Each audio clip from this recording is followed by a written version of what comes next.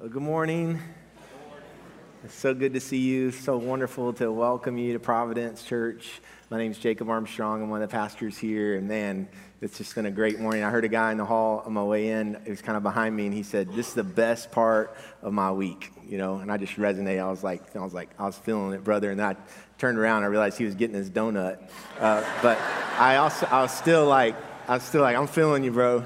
Because I don't know, man. I've done this a lot of times, but I need this. It's the best part of my week. And so we're so glad that you are here today. We welcome you. Happy Father's Day. Happy Father's Day, Pastor Jacob. And we're so glad that you're here today celebrating, hopefully with the Father. I also know that these days like this, for some of us, can really hurt, and that we carry grief. In my family, this is our first Father's Day without my mom's dad. And so I know that for many of you, you're holding in your heart a dad, a grief.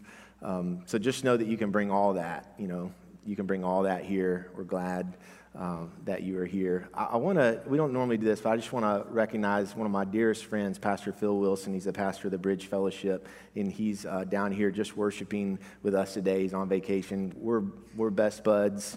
We walk this journey together, and I just wanted to say thank you, Phil, for being here. We thank God for the witness of the Bridge Fellowship in our community. We're a community where the churches love each other, where we take care of each other, where we look after each other.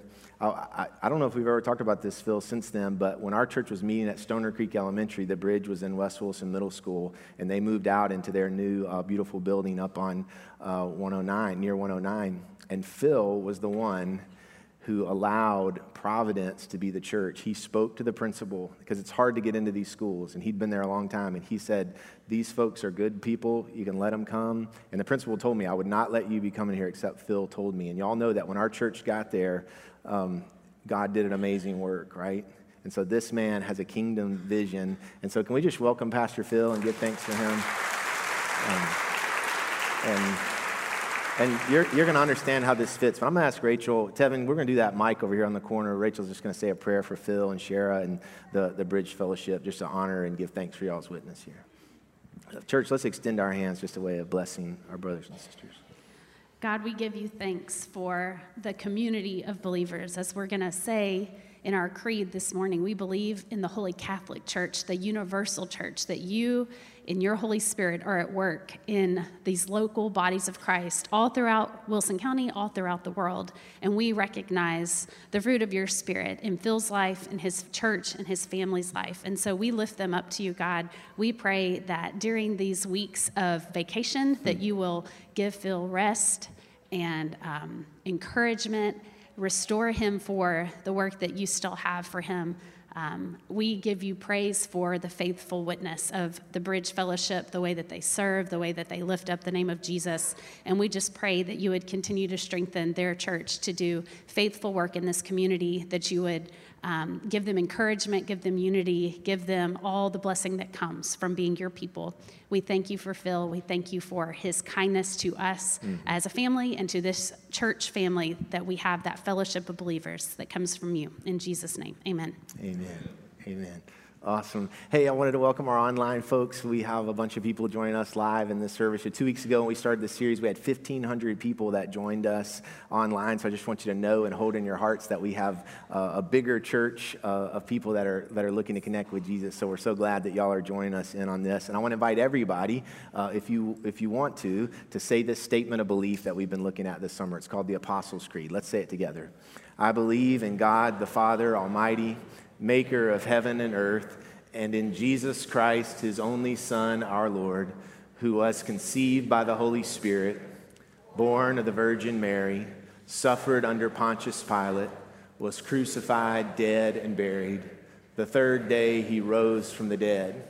He ascended into heaven and sitteth at the right hand of God the Father Almighty. From thence he shall come to judge the quick and the dead. I believe in the Holy Spirit, the Holy Catholic Church, the communion of saints, the forgiveness of sins, the resurrection of the body, and the life everlasting. Amen. Again, as we say our belief in the Holy Catholic Church. I've had some of our, Catholic brothers and sisters who are here. They're like, yes, sir, got you right here. It's not that. And I've had some of y'all who aren't Catholic be like, what are we talking about? So that word just means universal. That we're just what we were talking about in praying for Phil and him praying for us and us being connected to others. We're believing in a bigger thing. I want to talk to you today about this sort of common human thing that happens, and that is that we feel alone. I think that everybody at some point feels alone. Every human encounters suffering and feels far away from other people. There's just something about suffering that feels lonely, and there's something about life that can feel lonely. And so if you experience depression, you know that in depression there's this just sort of unique, special feeling of feeling so far away from everybody else while you're in darkness. If you experience anxiety like I do, there's just this special gift anxiety gives that it's like you're isolated from everybody else. There can be people all around you, and yet you can feel that way. Grief has you have folks around you, family around you, and you feel like this is mine. I helped perform a funeral on Friday for one of our dear church members, a guy who had loved his family well and been married a long time, and it was a military honors, and they played taps. They took the flag, they handed it to his widow, they knelt down, they thanked her for his service to the country and what he had contributed in his life. It was this beautiful moment. Her family was all there, and she came up to me afterwards, and she said, "Pastor, I feel so lonely." When Rachel and I lost a loved one to suicide, there was this loneliness, Even though we were together, there's this parts of us where we would feel like, is this mine to carry? Is this just mine? Is it just mine to figure out? Well, in the beginning, when God created the heavens and the earth, he placed his first human creations, Adam and Eve, in a garden. And the garden was called Eden. And the word Eden just means pleasure or place of pleasure. We translate it as paradise. And in this garden, the paradise was that there was this connection and companionship with God, that the people were not alone. Listen to this verse from Genesis 3. It says, "Then the man and his wife heard the sound of the Lord God as he was walking in the garden in the cool of the day." Now, people have marveled at this verse, for thousands and thousands of years. And you see what it's saying, right? God went on cool afternoon walks in paradise looking to hang out with his people. There's this image of God's like, this afternoon, I'm going to go for a stroll, and I'll go and see what Adam and Eve are doing. The maker of heaven and earth, encountering and being in a relationship with his creation. But the story of the garden, the reason we talk about the garden, the story of the garden is that the garden is gone. The garden's gone. Where's the garden? The garden is lost. The people, Adam, which means human or man, and Eve, her name means living, or through whom living will come, were expelled from the garden because of their sin. And pain was instituted, and difficult work and toil began, and humans experienced for the first time the painful blow of feeling alone in their suffering, isolated in their cycles of grief. Shame said, hello. Guilt became this best bud that just saddled up right next to them. And they experienced grief. The first family experienced the loss of their youngest son to the hands of their oldest son. And they had grief. And do you know what they had to do? They had to go on. They had to keep going, just like we do. Except there was no garden. There was no paradise. And there were no afternoon walks with the Maker. And if any part of you today, my friends, if any part of you today feels alone, if any part of you feels the ache that is common to the human experience, the ache that there are some things that need to be fulfilled that are still yet unfulfilled, if any of you feel that, I have something to tell you. And it's this: the maker of heaven and earth, who we know as the Father Almighty, the maker saw the brokenness, saw the loneliness, and the maker of humans became human. And God knew what it felt like to be human, which means he knows what it feels like to be broken. And God felt like what it felt like to be betrayed. And God felt like what it felt to lose a son. And the apostles said it like this as they began to gather up all their statements. They said it like this: I believe in God the Father Almighty, the maker of heaven and earth, and in Jesus Christ, his only Son, our Lord, who was conceived by the Holy Spirit, born of the Virgin Mary, suffered under Pontius Pilate, was crucified, dead, and buried. These lines begin to unravel the greatest mystery and the greatest power that any human could ever know. God, who made it all, sent his Son through a miraculous way, yes, but also a normal way. You heard it. He was conceived by the Holy Spirit. That's a God thing. But he was also conceived just like we were.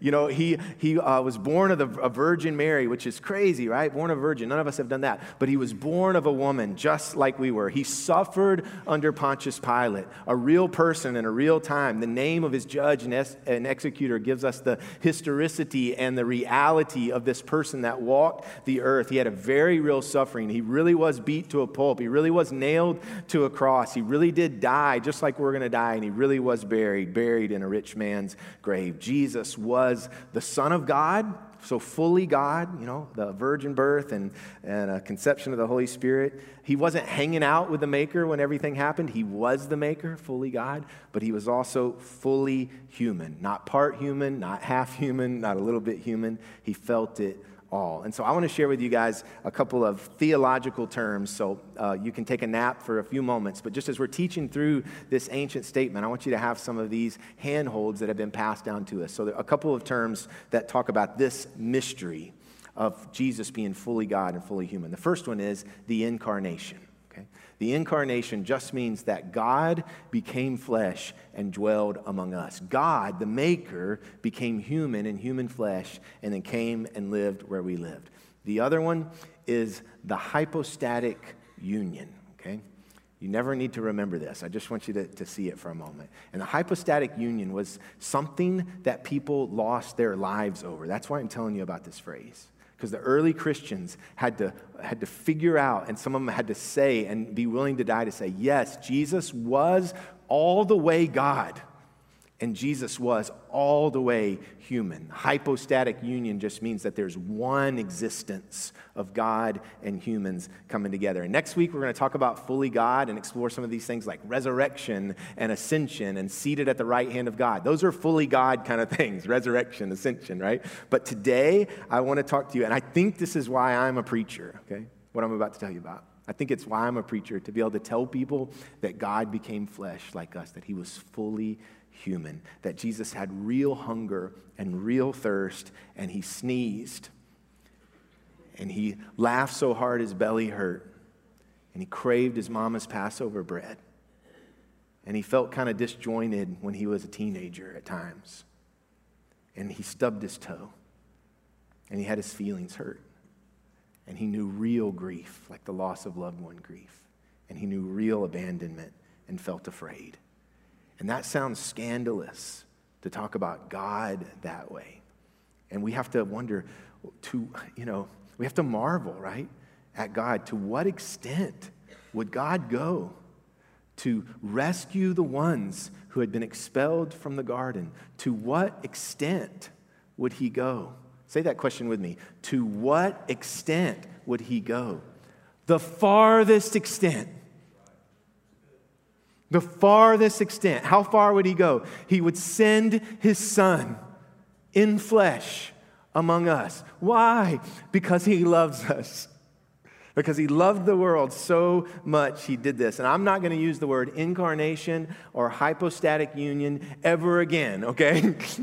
But what I want to call this is the good news of Jesus Christ. The gospel that has been given to us through his Son. It's the good news for lonely people who suffer on earth and wonder, is God going to ever come stroll by me in the afternoon? Is God going to ever come meet me after I've done the thing I said I wouldn't do? Is God going to come walking through and I'll hear the sound of his footsteps when I know that I've chosen the thing that I shouldn't choose? Some of y'all know, a bunch of y'all know, I went through a scary medical event last summer, almost a year ago. Thank you, Jesus. I almost died almost a year ago. thank you, Jesus. I had a seizure. I fell on the floor. The paramedics rolled me out my front door. I never imagined anything like that would happen in my house. And I missed a bunch of work, and y'all were so patient and gracious with me. And for those days, I don't think I've told y'all this, for those days, I felt really lonely. And there were people all around me. My girls never left my side. Pastor Phil was calling me, leaving me messages. You guys were showing up at my house. Y'all brought me food. I remember standing, holding myself on the counter when y'all would bring pies in, and it was wonderful. But I felt alone because so much had been pulled away from me, and so many things that I was used to and used to getting my meaning and value from were no longer around. I don't know if any of you have ever felt that way. And my dad started a tradition in those days. My dad lives next door to me. And in the hot summer afternoons, he would drive down my long gravel driveway, and I would see his truck out there, and I would walk out, and he would pick me up. I couldn't drive. And he would drive me down to Just Love Cafe, and we'd go through the drive-thru, and I would get a decaf latte, and Dad would get one too. I couldn't drink caffeine. These were dark days, okay? These were dark days. And my dad would drive me around for an hour. And I always wanted to come by the church. I just wanted to see the church. We'd just drive up to the church because I couldn't go to church. And he'd drive me around these roads where I grew up. And here's how I would feel. Not alone. Not alone. And I remember one day, Dad was dropping me off at the house. I'm 40 years old. My dad's driving me around and taking me through drive-thrus, okay? It's a lot to take in. And my dad's dropping me off, and I thanked him. I said, thank you, Dad, for taking me out to get coffee. And I'll never forget what he said. He said, you know what, Jacob? We can do this even after you're better. And in that moment, God spoke to me. It was one of the moments in a dark season where I heard the voice of God. I was walking back to the house, and I just felt God speaking right to my heart. And he said that. God said it through a really cool guy in a Toyota Tundra, right? My dad, he's got flesh on. But I heard God say, and what I heard God say to me is, I want to be with you, Jacob. I want to be with you in this. I am with you in your suffering. But I also heard God saying, but not just in your lowest point. Will you remember me on the other side of this? God in creation was an afternoon drive kind of Father Almighty. That's how much he loves us. And there's no amount of suffering that you can go through. And there's no amount of sin that you can sin. And there's no amount of you choosing another way. And there's no amount of time that you're doing it that can hold back the intent of God's will for you. To what extent will he go? The farthest extent. He will become acquainted with us, acquainted with our grief, and meet us where we're at. Isaiah wrote a prophecy some years, 700 years before Jesus. And he's talking about the Messiah, and he says the Messiah will be a man of sorrows, acquainted with deepest grief. We turned our backs on him, and he looked the other way. He was despised, and we did not care. The good news, guys, the good news is Jesus understands our bad news. The good news is Jesus understands our bad news intimately. He's experienced it, every inch of it, and he's got it. Christians, we sing a lot of songs. That was the first time we've sang that song, He Won't. Man, I love it. It spoke right to my heart. But we have in the Bible what some think is the first, or at least the collection of one of the first hymns that the early church would sing. And the church didn't gather like this. These are people gathering in homes or outside, and they put together these hymns of praise. And do you want to guess what one of the first hymns of praise in the church was about? Hypostatic union. The good news of Jesus Christ. And so I want to read some of it to you. It's from Philippians chapter 2. And it begins by saying Jesus, so we don't have that word, but just hold that in your mind. Jesus, who being in the very nature God, did not consider equality with God. So Jesus was God, but he didn't consider equality with God something to be used to his own advantage. So we think, well, then whose advantage did he use it for? Well, it says, rather, he made himself nothing, taking the very nature of a servant, being made in human likeness. So fully God, he becomes fully human. And being found in appearance as a man, he humbled himself by becoming obedient to death, even death on a cross. The one with the fully God nature became fully human, and his death on the cross was for us. He came into the world to get us back to the garden. Isaiah, I want to read to you more of that passage from Isaiah. This is 700 years before Jesus came to earth. The prophet Isaiah is prophesying about who will save them, what the Messiah will be like. And it says, yet it was our weaknesses he carried. Isaiah 53. It was our weaknesses he carried. It was our sorrows that weighed him down. And we thought his troubles were a punishment from God, a punishment for his own sins. But he was pierced for our rebellion, crushed for our sins. He was beaten so we could be whole. He was whipped so we could be healed. All of us, like sheep, have strayed away. We have left God's path to follow our own. Yet the Lord laid on him the sins of us all. He was oppressed and treated harshly, yet he never said a word. He was led like a lamb to the slaughter, and as a sheep is silent before the shearers, he did not open his mouth. Unjustly condemned, he was led away. No one cared that he died without descendants, that his life was cut short in midstream, but he was struck down for the rebellion of my people. He'd done no wrong and had never deceived anyone, but he was buried like a criminal. He was put in a rich man's grave. But it was the Lord's good plan.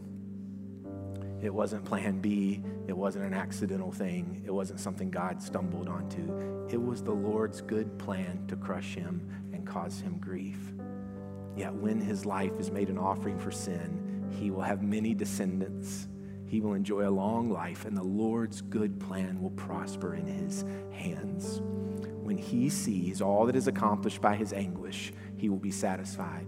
And guys, because of his experience, Jesus' experience, the righteous servant will make it possible for many to be counted righteous, for he will bear all their sins. At the center of the Christian belief is a cross.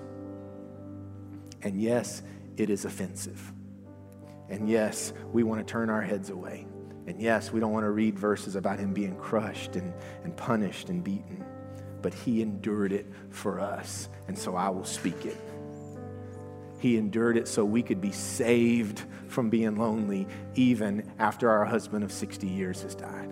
So that we could be saved from the darkness and the isolation of our depression, saved from anxiety that keeps us up in the middle of the night, saved from our deepest grief, saved from our sin, saved from our decision over and over again to choose that thing which God said not to choose. He's experienced all that we've experienced. He's fully human, and he wants to come into your life.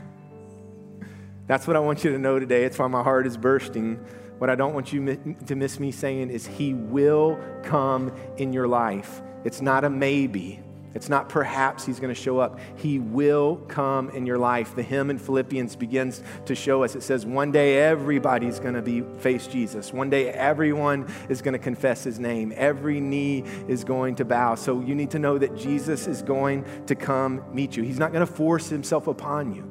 But what I'm saying is each of us will have a choice. Will we give our belief to this God? Each of us has belief, mental and intellectual assent. Our hearts will, and we are being asked, will we give that to Jesus? The world will tell you that you're all about yourself, that your life is yours, that you should do with it what you please, that you should do what will give you pleasure. But that's not the truth, and that's not the gospel. You are not your own.